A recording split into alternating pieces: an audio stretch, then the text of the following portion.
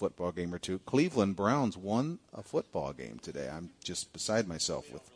I know you don't really care, but people from where I come from, this is life and death for them, and it's usually death. So anyway, thank you for coming. Thank you for choosing the good part to be here. Let me just do this first of all so that this won't be an issue later. There's just a few items left, but if anything sells out and you still want it, we have order forms back there. You can place the order, just add a little shipping to it, and we'll stick it in an envelope and send it right to your house. Okay, so don't be bummed out if there's something that you wanted and it's sold out. This happens frequently. So we have the order forms, but this is the last book that we have that's not yet been purchased. So, no, this has been purchased.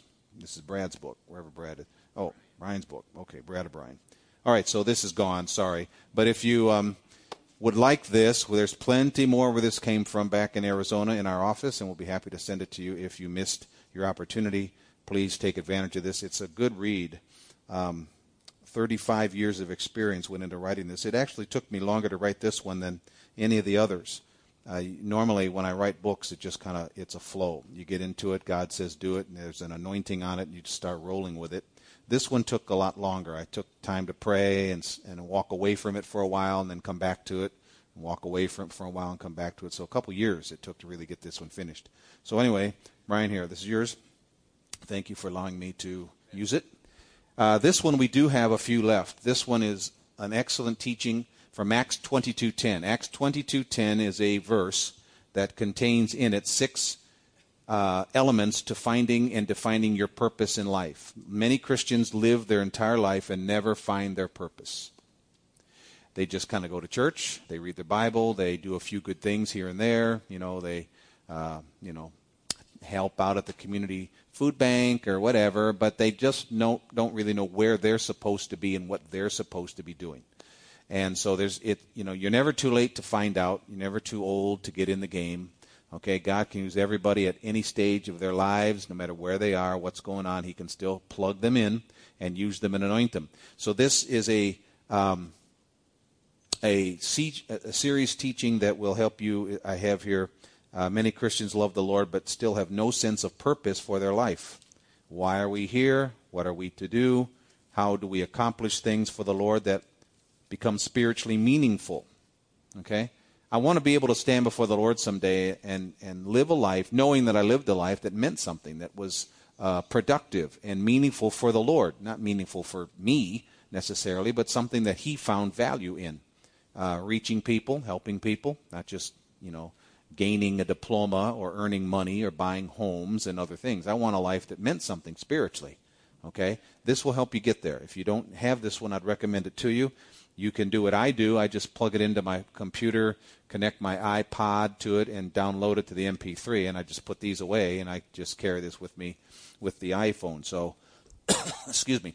So anyway, those are available, and take advantage of those if you haven't already done so, because it's a good teaching material, and it will definitely help you along life's way, okay? So, let's carry on with where we started this morning. We are living in perilous times. We never really mentioned that verse, but we referred to it frequently throughout the course of the message this morning. Perilous times. For the unbeliever who doesn't know Jesus, these are perilous, scary, uncertain times. We don't know the future. It's very uncertain. Social, cultural things are changing. People are falling away from the Bible. They're falling away from church. They're falling away, and even many church members are being deceived. One of the first signs that Jesus said would be an indicator that He's coming back. In fact, it was the first thing He said, "Take heed that no man deceive you." There are many, many, many Christians being deceived in many different ways. That's another subject for a different time. But the point is, we are living in very troubling times, and we're talking about how to live victoriously in the troubling times. If I may paraphrase, not to be troubled like everybody else in these troubling times in which we live. We started talking about that earlier today, and we used Mary and Martha as the prime examples of what to do and what not to do. Okay, I don't want to be I don't want to be a Martha. I want to be a Mary. I want to be somebody who sits at the feet of Jesus and prioritizes my life concerning spiritual things, not carnal things, not natural things. Okay, so we talked about those two sisters and separated the difference between the two. So Jesus told Martha, listen, your problem is that you're worried and troubled about many things. And I just want to make sure tonight, here, you're not worried and troubled about many things. Okay? If you have children, and they're not serving the Lord, just don't get uptight about it. Just put them in the hands of the Lord. He'll take good care of them. He'll keep them alive until they come back to their senses and come find Jesus. Just like the prodigal son. The Bible says he came to himself. And what we want to do is surround people like this with our prayers and our faith so that they are not attacked by the enemy fatally, so that they can come to their senses at some point along the way and come back to the Lord. Okay? And so, again, no reasons to be upset and troubled about many things like Martha was. But Jesus said to Martha, Mary has chosen the good part. One thing is necessary. And we began to look at what that one thing is comprised of. I have 7 things here in my notes. We covered the first 2. First of all, focus on the Word of God, not the word of men. In other words, you're going to hear many voices in the world from many people. Most of these voices are from people that don't know what the Bible says. They don't have faith in God. They're not even saved, many of these people. So don't let their opinions and their words upset you. Okay? Let your life be balanced by and run by and boundaried or governed by the Word of God and no other word. His Word is final authority. Okay? And that's what Mary had identified. She was sitting at the feet of Jesus, listening to him. So, that's where we start. Focus on the Word of God, not the word of men. Number 2. Second thing we covered was the fact that in order to be pleasing to the Lord, we need to develop our faith. And when we develop our faith, we need to be joyful about it. Okay? I just, we never looked at verses, but I just write these down in your notes, and you can check them out later because we didn't give you verses for that point. We just got caught up in the commentary of the point. Philippians 1:25. Just mark it down, and you can look at these later under that second point. Philippians 1:25. It talks about the joy of faith. Now, you will find if you study on faith, joy is always close behind it or just around it. And if you study on joy, faith will be close behind it or just around it. They always go together because you really can't have one without the other. You need the joy to express your faith. Okay? Joy is the expression of your inner conviction. If I'm really trusting God, there will be joy in my life. Happiness may come, happiness may go, but the joy stays because I know God will never leave me or forsake me. Amen. Even if the doctor says otherwise or the banker says something different or family members leave us and they tell us, I'm never talking to you again, you've become crazy Christian and so forth. Whatever happens in the family and so forth, never mind. Just remember faith and joy work together and maintain that faith so that God has something to work with. Okay? Here's another one. 1 Peter chapter 1, verses 7 through 10. Just like that. 1 Peter chapter 1, verses 7 through 10. Just check them out later. These are all verses that will show you that joy is a spiritual fruit that Satan cannot disrupt. Okay? And then, of course, the classic, Nehemiah 8:10. This tells us that the joy of the Lord is our strength. Okay? The joy of the Lord is our strength. So if there's no joy in your life, then you have to back up and ask yourself why. Because remember what Jesus said. He said, when all these bad things begin to happen, look up, lift up your heads, your redemption draws near. He wants us to be joyful even in the midst of persecution. Even in the midst of difficulties, he wants us to be joyful and expecting his return at any moment, to live our lives that way. Okay, so those were the first 2. Number 1, focus on the Word of God, not the word of men. Number 2, stay strong in faith and joy. Number 3, we'll move along quickly. Each of these is a message unto itself, but we're just giving the high spots. In the last days, to avoid becoming troubled in troubling times, we need to pray more.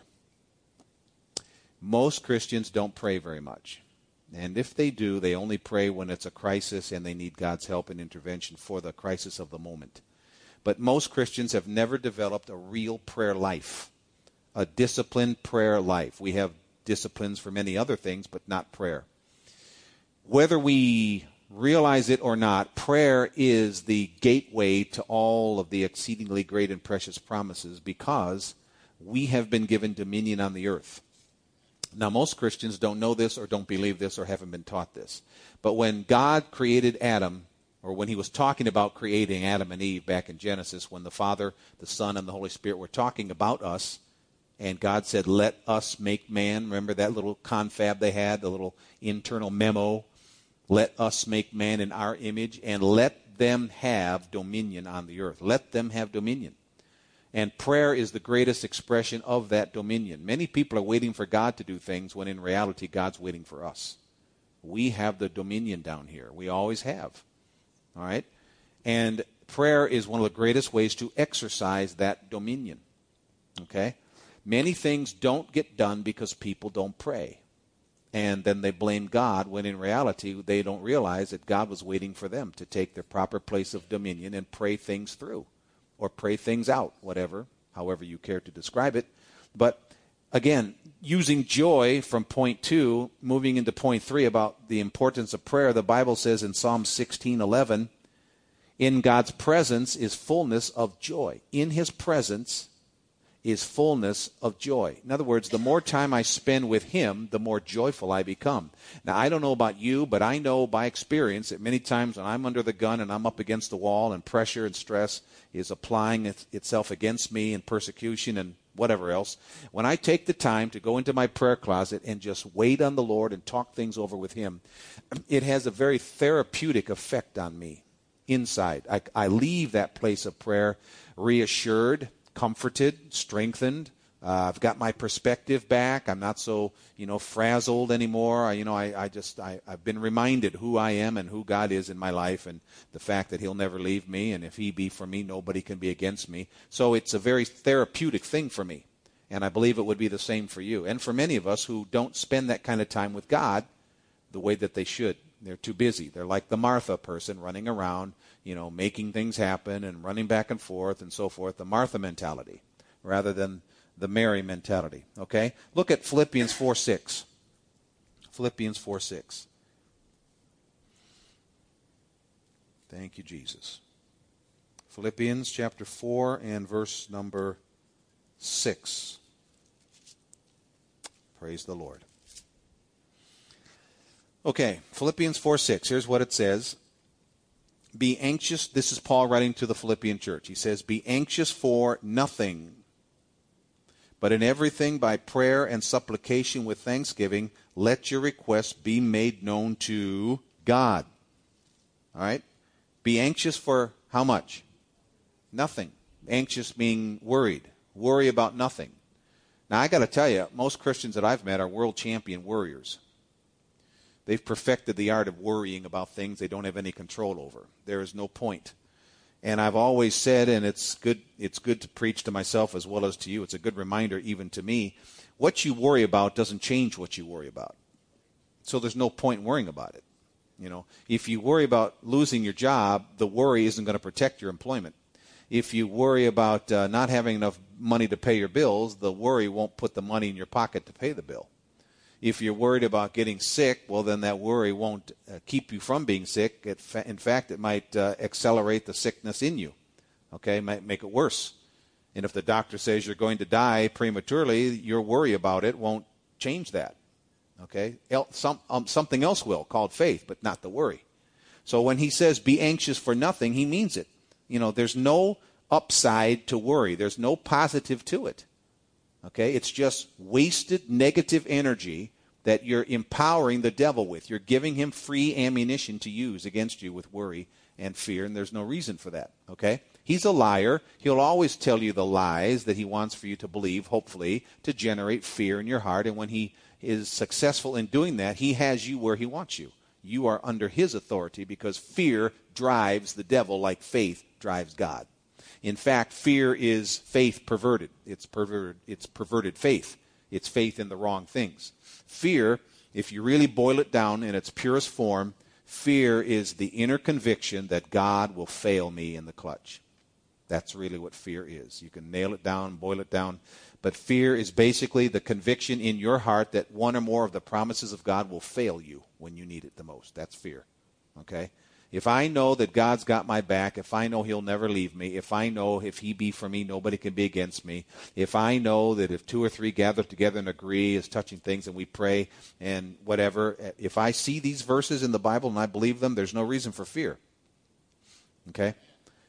Be anxious for nothing, but in everything by prayer and supplication with thanksgiving, let your requests be made known to God. Listen, if I may paraphrase verse 6, the Holy Spirit's telling us, worry about nothing, pray about everything.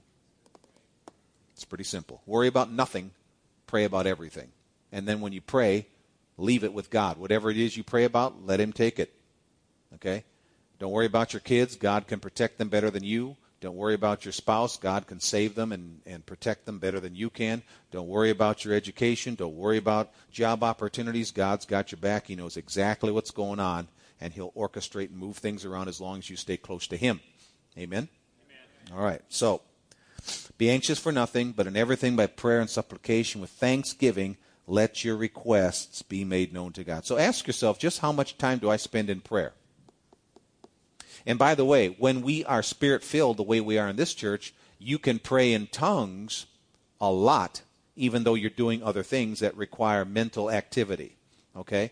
Or that don't require mental activity, like just habitual things, cleaning the house, washing the dishes, driving around. You can be praying in tongues while you're doing all of these things. And as a result of that, you can maximize your time and be taking care of things in this world while also taking care of things in the spirit world. Amen? All right. So pray more. That's number 3. Okay. Then number 4. And this goes right along with number 3 because in Philippians 4:6, we're going to read right into Philippians 4:7. Okay? It says, be anxious for nothing, but in everything by prayer and supplication with thanksgiving, let your requests be made known to God. And then, verse 7, the peace of God, which surpasses all understanding, will guard your heart and mind through Christ Jesus. So, number 4, let God's peace rule and reign in your life. Be a peaceful person. Okay? Don't be so stressed out you can't manage the day, and every day is just another exercise in anger management. Be a peaceful person. I mean, I have to say this is a challenge for me because I'm a very intense, passionate person about what I believe. And, if I'm not careful, I can easily allow circumstances to rob me of my peace. And, many times God has pulled me aside to correct me and to remind me, hey, you're not supposed to be so stressed out, so angered about these things, and I have to repent because He's right. Okay, I've allowed circumstances, I've allowed people, in whatever condition they may be, to rob me of my peace. And we can't let that happen. In these last days, you can't be a person that has no peace. You got to have that, because look, it says there, when the peace of God is manifested in your life, and it surpasses all of your understanding, it guards your heart and guards your mind. It keeps you healthy. And it keeps you mentally alert and mentally with perspective. You don't lose your mind over things. Okay? It's actually God's sentinel that protects your heart and protects your mind. Peace. Okay? Look at what Jesus said about it. Go with me to John chapter 14. And these are, of course, verses that you've seen before, but we'll just look at them here. John 14 and verse number 27. This is Jesus speaking. John 14. Thank you, Abe. Appreciate that. 14:27. Okay. Here's what Jesus says. Peace I leave with you. My peace I give to you. Not as the world gives do I give to you. Let not your heart be troubled. There it is again. Notice the reference to letting not your heart be troubled. Let not your heart be troubled, neither let it be afraid. Okay? So, again, peace I leave with you, my peace I give to you, not as the world gives do I give to you. Okay, the world didn't give this to you, and the world can't take it away from you. This is what separates us from everybody else. This is what makes us different. Okay? Is this issue of peace. We need to be peaceful people. We need to be people who have the peace of God that passes all understanding in our heart. It's a witnessing tool. It's a way to present Jesus to people without all the verses, without all the attempts to intimidate people with all of our Bible knowledge. Whether you know this or not, people are watching us. Amen? They may not tell you that they are, but trust me, they are. They're hiding and watching from a distance. They know who we believe, and they know, that we're Christian, and they know these things, but, they haven't bought into this yet, but they're watching and observing, and what they need to see is a peaceful life, a peaceful perspective, something that gives them a magnet or an attraction to the Jesus that we say we serve. Amen? Because Jesus was a very peaceful man. He was very intense. He was very confrontational. He had the perfect balance for all of this. But he was always at peace with who he was and where he was going and what he was supposed to do. He said that to the disciples on many occasions. He said, I know where I came from, I know where I'm going, and I know what I'm supposed to be doing in between the two. Amen? He had perspective. He had purpose. He knew it. All right, so he was very peaceful no matter what the enemy was trying to do to him. So he says here, peace I leave with you, my peace I give you, not as the world gives. See, you can't get this anywhere else. And if you lose it, you become just like everybody else. That's the difference. When people come into a church like this, they should sense joy. They should sense excitement. They should also sense peace. They should be around a group of peaceful people. Okay? Now, they can't identify what this is, but they can feel it. They can sense it. They know that there's something different here. Okay? And it's the peace that passes all understanding. Jesus said you can't get this anywhere else. You can't get it in drugs or alcohol or a career or lots of money or success, whatever that may mean. You can't get it there. He said, it's my peace, and I give it, and no one else can give it to you because it comes from heaven and it comes from me. So he says, don't let your heart be troubled. Don't let your heart be troubled.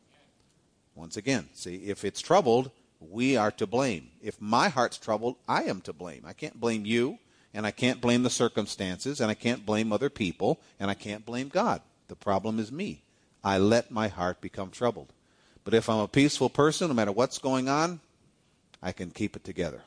Amen. I don't lose my temper. I don't lose my perspective. I have control of my emotions. I have control of my vocabulary. I have control of just everything. I can handle things no matter what's coming against me in the ways that it is, because of the peace that surrounds me and guards my heart and guards my mind. Okay?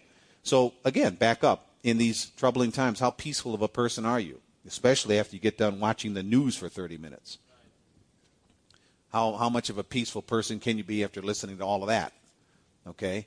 Death and destruction and tsunamis and hurricanes and tornadoes and what's the latest? The flash flooding in South Carolina, people getting swept away. There's always something going on out there that will rob us of our peace if we let that happen.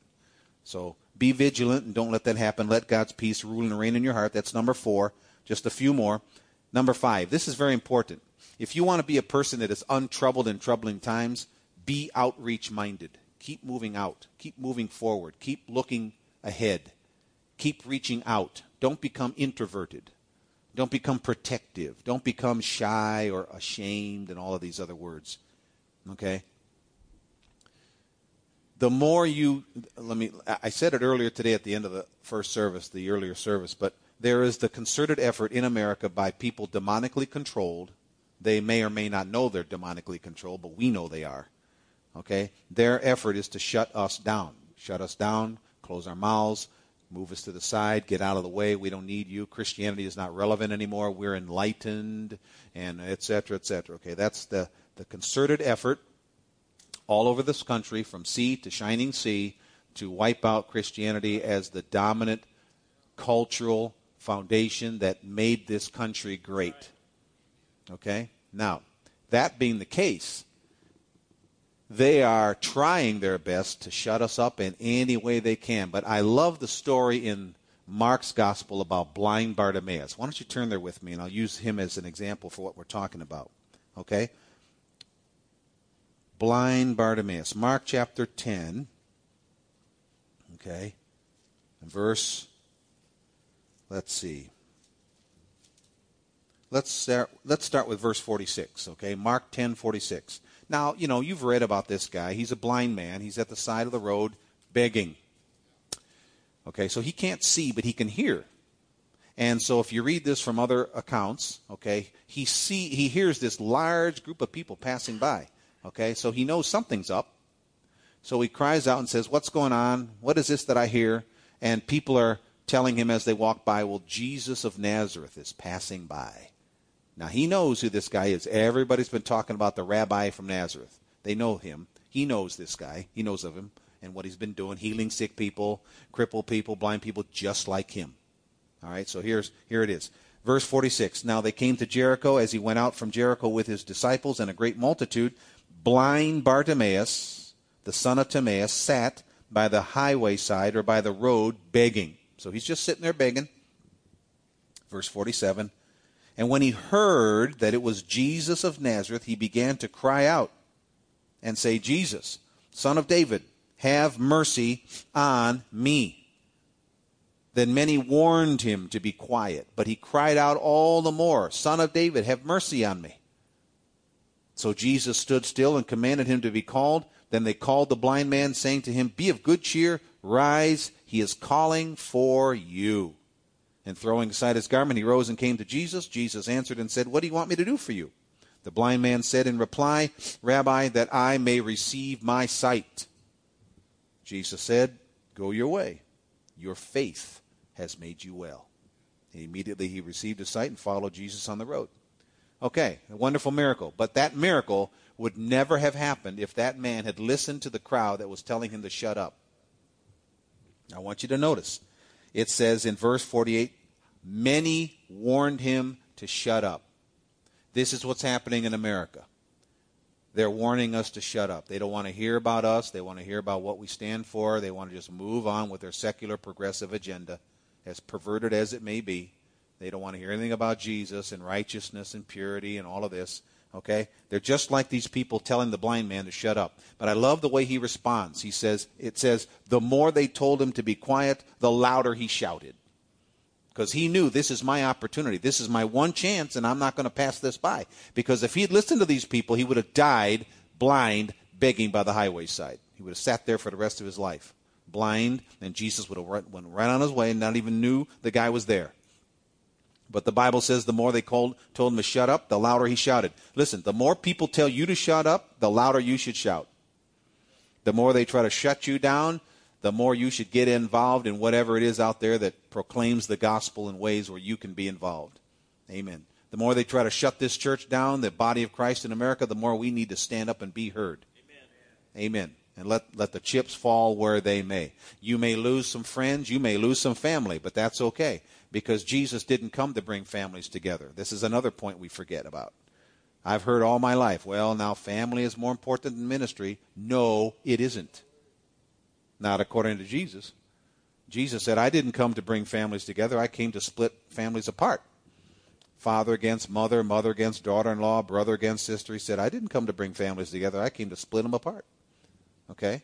And I've heard all my life that, you know what, family and marriage, that's more important than the ministry. I respectfully disagree with that, because I see in the Bible something different. We're going to stand before the Lord, and we're responsible. If you read Ezekiel, in Ezekiel 33, we are watchmen. We're called to be watchmen, sounding the alarm, sounding the alert. When the Bible calls us watchmen and we don't watch, then the blood of the people who get taken away is on our hands, because we didn't blow the trumpet. Okay? Now, if people don't like that, that's their funeral, not yours. Like I said earlier, don't be so easily offended by rejection and persecution and just outright hatred. Some of them just hate us just because we're Christian. They might as well just come out and say, I hate you because you serve Jesus, because that's what it is. But that, so what? Jesus still loves these people. See? Throwing aside his garment, he rose. Isn't it interesting? Jesus stood still and commanded him to be called. Then they called the blind man. They called the blind man. Who is the they? Who is the they that's now telling him, rise, be of good cheer, Jesus is calling? It's the same bunch of clowns that 2 seconds ago was telling him to shut up. This is the world in which we live, this chameleon kind of mindset. We just change with the situation. We change our colors. We change our convictions. We change what we believe. Politicians are excellent at doing this. Politicians change with each rally that they go to. Okay, point being, the same people that were telling them to shut up are now the same people saying, rise, be of good cheer. He's calling for you. And if I'm the blind guy, I'm saying to myself, no thanks to you, he's calling for me. Because if it was, you that I was listening to, I'd still be sitting by the highway side begging until I died a slow and painful death. Don't let persecution intimidate you. It's going to increase, but that's okay. Like I said earlier, if we all go to jail, let's all go to jail preaching the gospel. And we can still preach it from jail. Amen? It'll make life interesting, you know. Not everybody gets to go to jail. So praise the Lord. Something that you can check off your bucket list. Praise the Lord. I've been arrested. Hallelujah. Don't be intimidated by increased levels of persecution. Like we've been already referring to, you know, you watch the news, people are already being arrested and put in prison because they will not allow legislation to violate their Christian conscience. They're not going to do it. And that's the kind of position we need to take. Okay? If push comes to shove, we'll push back. Amen? All right. So be outreach-minded. Keep reaching out. Keep sharing about Jesus. Keep talking about the Lord. Don't let these people shut you up. Okay. Number 6. 2 more to go quickly. A very important point in the last days, these troubling times, don't become cheap with God. Be generous. Let's just say it that way. Be a generous person. Don't just reach out with the gospel. Reach out with your resources. Be a blessing with what God has given you and share it with other people just as often as you can the way he tells you to. I'm not suggesting you give all your money away and you end up as a poor person. But I'm simply saying live your life from the generous perspective. Be generous with opportunities to be blessing to someone else. That doesn't necessarily mean money. You can be a blessing with a smile, a word of encouragement, a pair of gloves in the winter when someone's hands are cold and they don't have any gloves. Go buy them some gloves. There's all kinds of ways to do this. But the point is, look for ways to be generous. Proverbs 22 verse 9 says, a generous eye, he that has a generous eye will be blessed. A generous eye means you're always looking for opportunities to sow. At the beginning of this year, January of 2015, my wife and I got together. We looked at our finances. We looked at our bills and, the normal stuff that has to be paid and all of this. And we, along the lines of what I'm talking about here with you, we see the handwriting on the wall. We see financial disaster ahead. How and when, I don't know. No one knows except God. But like I said earlier today, when a country is $17 trillion in debt and we're borrowing money to pay the interest, it's that bad. This thing's going to come apart at some point sooner or later, probably sooner, but that's between God and the Word of God and the Holy Spirit. That's beyond our control, as I mentioned. But we decided, you know what? We need to put more seed in the ground. We need to be more generous. We need to give God more to work with financially in our lives. And so we made decisions. Now, we've always been a tithing couple. My wife and I tithe. But we decided to really radically stretch. And I don't mean just a little dabble, do you? I mean, we have radically made some decisions to stretch in our giving. And, we've just decided that, we're going to finish this race on the generous side of things, and we're never going to be accused of being cheap with opportunities to bless and opportunities to give. And we've made radical decisions to change the way we just managed our money in that area. And I have to tell you, not only is it a joy to give and to bless somebody, and to see their eyes light up when you help them and give them whatever they need, or you're an integral part of what they may need, not only is that edifying and rewarding to you personally, but then as you're planting these seeds in the ground, you see God start moving in your life in ways you were standing in faith for but never saw before. I mean, we are getting letters from people giving us money that we haven't heard from in decades. Things like that. Just little things along the way that give God something to work with. Okay? And my point to you here tonight is, if you let God be great, he will be. Amen? And one of the ways that you let him be great is by sowing more seed in the ground. Give him more seed. Anybody can tell you, if they're a farmer, you don't get the better harvest if you don't plant the better seed. You don't get more of a harvest if you don't put more seed in the ground. It's very simple, but it's, again, something simple that most Christians don't practice much of. But I encourage you to look at how you can give more, and don't look at all the economic indicators that would hold you back from making that kind of decision in your life. Look with me at Ecclesiastes chapter 11 and verse 4 with me. Ecclesiastes chapter 11, and look with me at verse 4. This is a great verse to illustrate what I'm talking about. Okay? Ecclesiastes, the great book of confusion. chapter 11 and verse number 4. Okay. Now, you could look at you could start with verse 1. Look there with me, verse 1. A lot of people read this verse. It says, "Cast your bread upon the waters, for you will find it after many days." Okay? Cast your bread upon the water. That's giving. Cast. Give. Cast your bread upon the water, you will find it after many days. But go down to verse 4. "He who observes the wind will not sow, and he who regards the clouds will not reap." See? If you regard the wind and the clouds and make decisions based upon ever-changing things in your life, circumstances, economic indicators, the performance of your stocks and bonds, all of this stuff, and you make decisions based upon the graph and where it's going, okay? If that's what you're doing, you're really doing what verse 4 says. You are observing the wind and you're regarding the clouds. Okay, now more than ever, we need to be generous people, no matter what's going on out there in the world that we think might affect our investments or our financial security. Do you understand, of course, that there is no financial security outside of Jesus? And anytime you try to invest in someone's stock or bond, they always have that little disclaimer at the bottom: past performance does not guarantee future performance. That's their out. That's to make sure you know that they don't have any control over the future. They anticipate, they expect, they plan for, but it could all come crashing down, and they're not going to take the blame for it. Okay? So you're basically handing them your money and saying, "I trust you with this, and if you lose it, well, what can I do about that?" But in the kingdom of God, there's no such thing. Even though there's wind and clouds and circumstances and storms of life, continue to sow. Don't look at all that and say, "We can't." I don't know how many times over the years I've talked to Christians in financial distress, and they've told me they can't give because of, and then there's the long list of issues. They can't give. And I just shake my head, and I've told some of them, I said, you're cutting your own throat.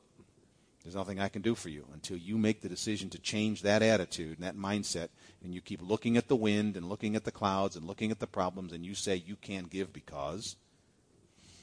In fact, I was just telling Pastor Mike, I think it was last night, driving around talking a little bit.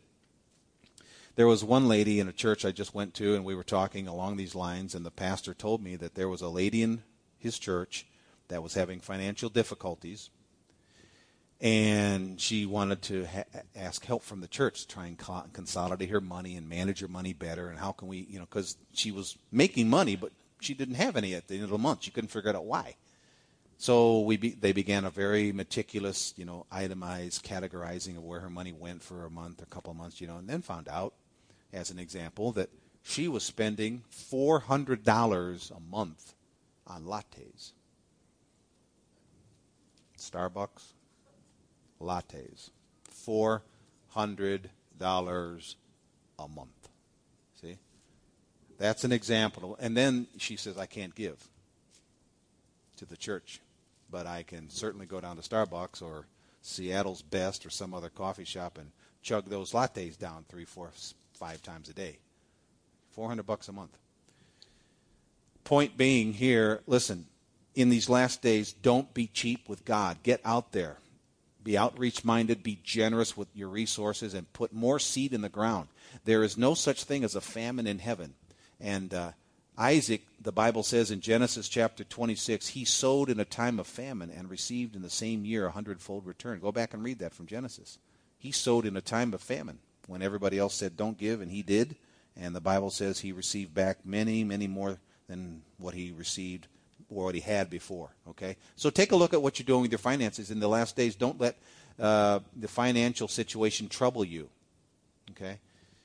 Because at the end of the day, when you get your little thing from the investment people, Vanguard, American Heritage, all these big companies that people invest in, and they send you those quarterly reports, well, here's what I invested, and here's what it's worth. You understand, of course, that's just on paper. You don't have that money. It's on paper that you have it, but you don't really have it. Are you listening?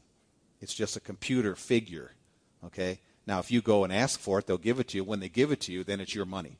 They send you your check and you cash it and put it in the bank and you have money. That's your money. But just reading the report that says I'm worth a certain amount doesn't mean you have that amount to work with.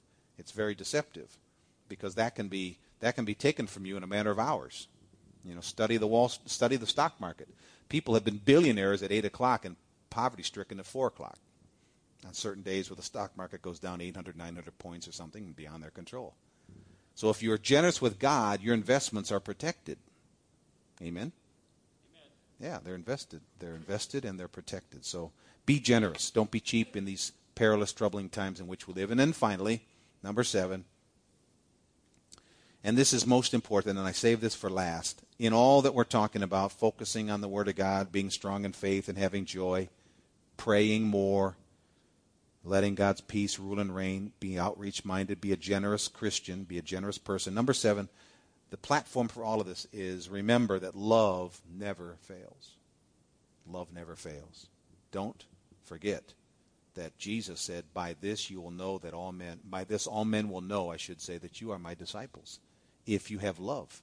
Not if you have faith, not if you have tithing, not if you have a tithing record, not if you're a happy, peaceful person. He said, no, by the fact that you love, all men will know. And I'm giving you a commandment to love. Now, once again, this is where Christians kind of fall apart, because they confuse love with like. Listen, I don't have to like you, and you don't have to like me. And we don't have to like each other. Have you discovered there's not everybody in the body of Christ that you like? Amen? A lot of people you don't like. Their personalities just rub you the wrong way. Okay, that's fine. There's nothing wrong with that, because we're all different people, and, we have different likes and personality quirks and so forth, and some people mix and some people don't. But it's not a command to like. It's a command to love, and love is not a feeling. Like is a feeling. I like you, so I spend time with you. I like you because you have the same sense of humor that I do. I like the way you dress. I like your whatever, so I want to be with you because I like you. Okay, that's all superficial. That comes, that goes, that changes all the time. But love is a commitment to see a valuable person as valuable in the eyes of the Lord. You see them through God's eyes, no matter how stupid they may be. And let me tell you, there are a lot of Christians out there that are pretty stupid. Okay. I don't necessarily like that, but I'm commanded to love you nonetheless. And it used to bother me a lot when I would encounter such people, because in churches like this, and in all churches, there are lots of people at different levels of spiritual growth and maturity. So we have to be able to adjust.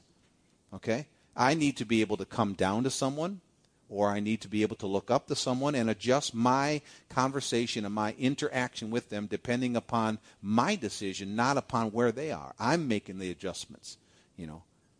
I want to bring them up, or if I need to come down to their level for a moment to reach them, I can do that without allowing their immaturity to wreck my day and to ruin my equilibrium and to steal my joy and all of this. And this used to bother me, because, you keep running into people that are just very immature.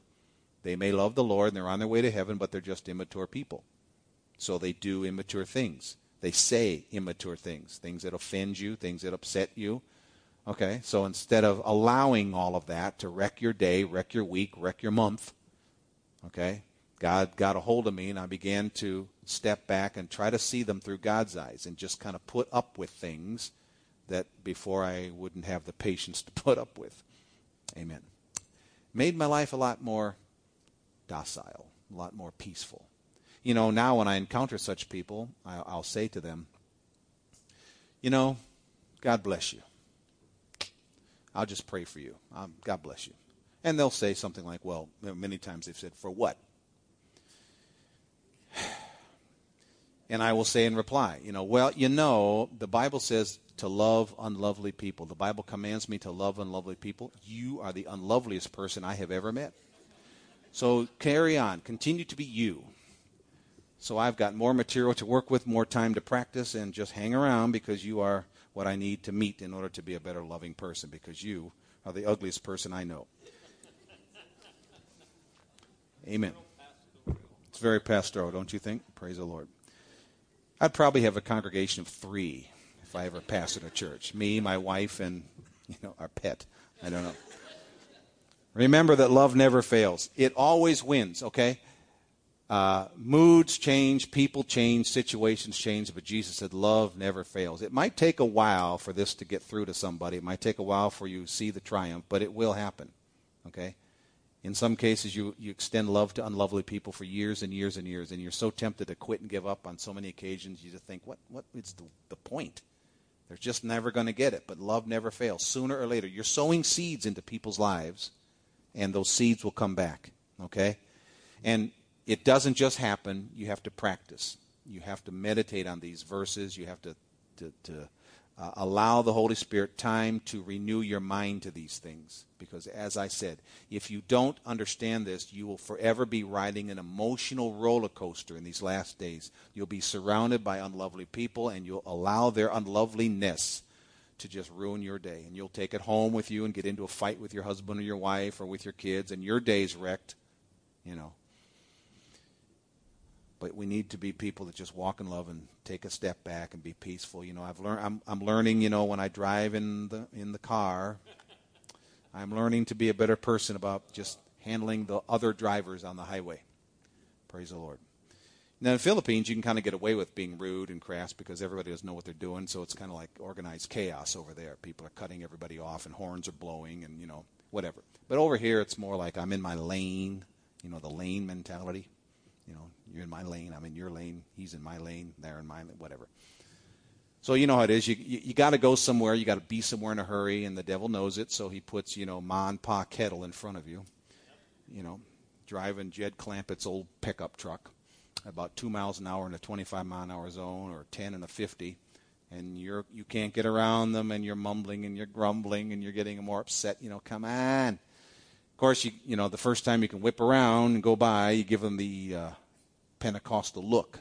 You know, as you pass by and look at them, they don't care. They're having a nice day. They're fine. They took their Shazamazan, Carl, and they're doing just great. Very even keel, you know, driving down the highway. You know, they don't care. They're not going anywhere. So, of course, you know, you're all worked up. You go around, you whip around, you know, you drive to the next stoplight, and you get stopped, and guess who pulls up? Right next to you, right behind you. You know, you look in the rearview mirror, and there they are. You know, you didn't gain anything, just got yourself all worked up over nothing. Amen. Or you're in the checkout line at the supermarket. I don't know about you, but you ever read the sign that says express lane? Exactly. And clearly it indicates 10 items or less. Now, I don't know about you, but I count the items in the carts ahead of me. Call me legalistic, call me narrow-minded, whatever, but I'm looking, okay, because they're in the wrong lane if they got 11 items in that cart, okay? So, of course, you know, God's trying to tell me, just shut up. Would you just shut up? But I have to say something, you know. Hey, you know, 11 items. 11 items. See that sign, 10 items? You got 11, you know. And, you know, you get into a big deal at the, you know, it's never a good sign, you know. The devil just knows how to ring your bell. You know, you get into an argument with over one item, you know, you're counting the head of lettuce and the you know, V8 juice and whatever else in the cart, you know, and then they get angry at you. And then sooner or later someone says, what do you do? Well, I'm a man of God. I'm a minister of the gospel. Can't you tell? Yes, love. Praise the Lord. Of course, the checker gets on the intercom. You know, Jimmy, price check. Jimmy, frozen orange juice. Jimmy, you know, frozen orange juice is 19 aisles over. You know, you gotta. If Jimmy goes off with camping equipment to find the orange juice, you know you're in trouble. Hallelujah. So many ways, but you know, love never fails. You got to pursue it. It doesn't happen. 1 Corinthians 14:1 says, pursue love. Pursue it. I don't know of many people that are just naturally inclined to walk in love. I mean, you have to work at it because it goes crossways to our carnal nature. Our carnal nature is selfish and impatient with people. It goes crossways to that. Okay? So I'm just talking about ways that in these very troubling, scary times, you can manage life in such a way that you can continue to move forward, stay in your lane, be productive for God, have an anointing, have some money in your pocket, and some more money coming your way because God's got your back. And in essence, living your life in such a way that no matter how troubling the times become, you're not going to go and become troubled with it. Amen? Yeah. You know, we're almost at the end of 2015. This is already about halfway through October a couple months ago, and we're already into 2016. Okay, time is moving by at a very accelerated pace. So whenever Jesus comes, let's be found in him, as he said, in faith, with our heads up, our eyes on the horizon, looking up, expecting him at any time. Amen? Men's hearts will be failing them for fear. We read that earlier today. Okay, there will be distress of nations with perplexity, but not for us. Amen? We'll be surrounded by people in perplexity and fear and doubt, but not us.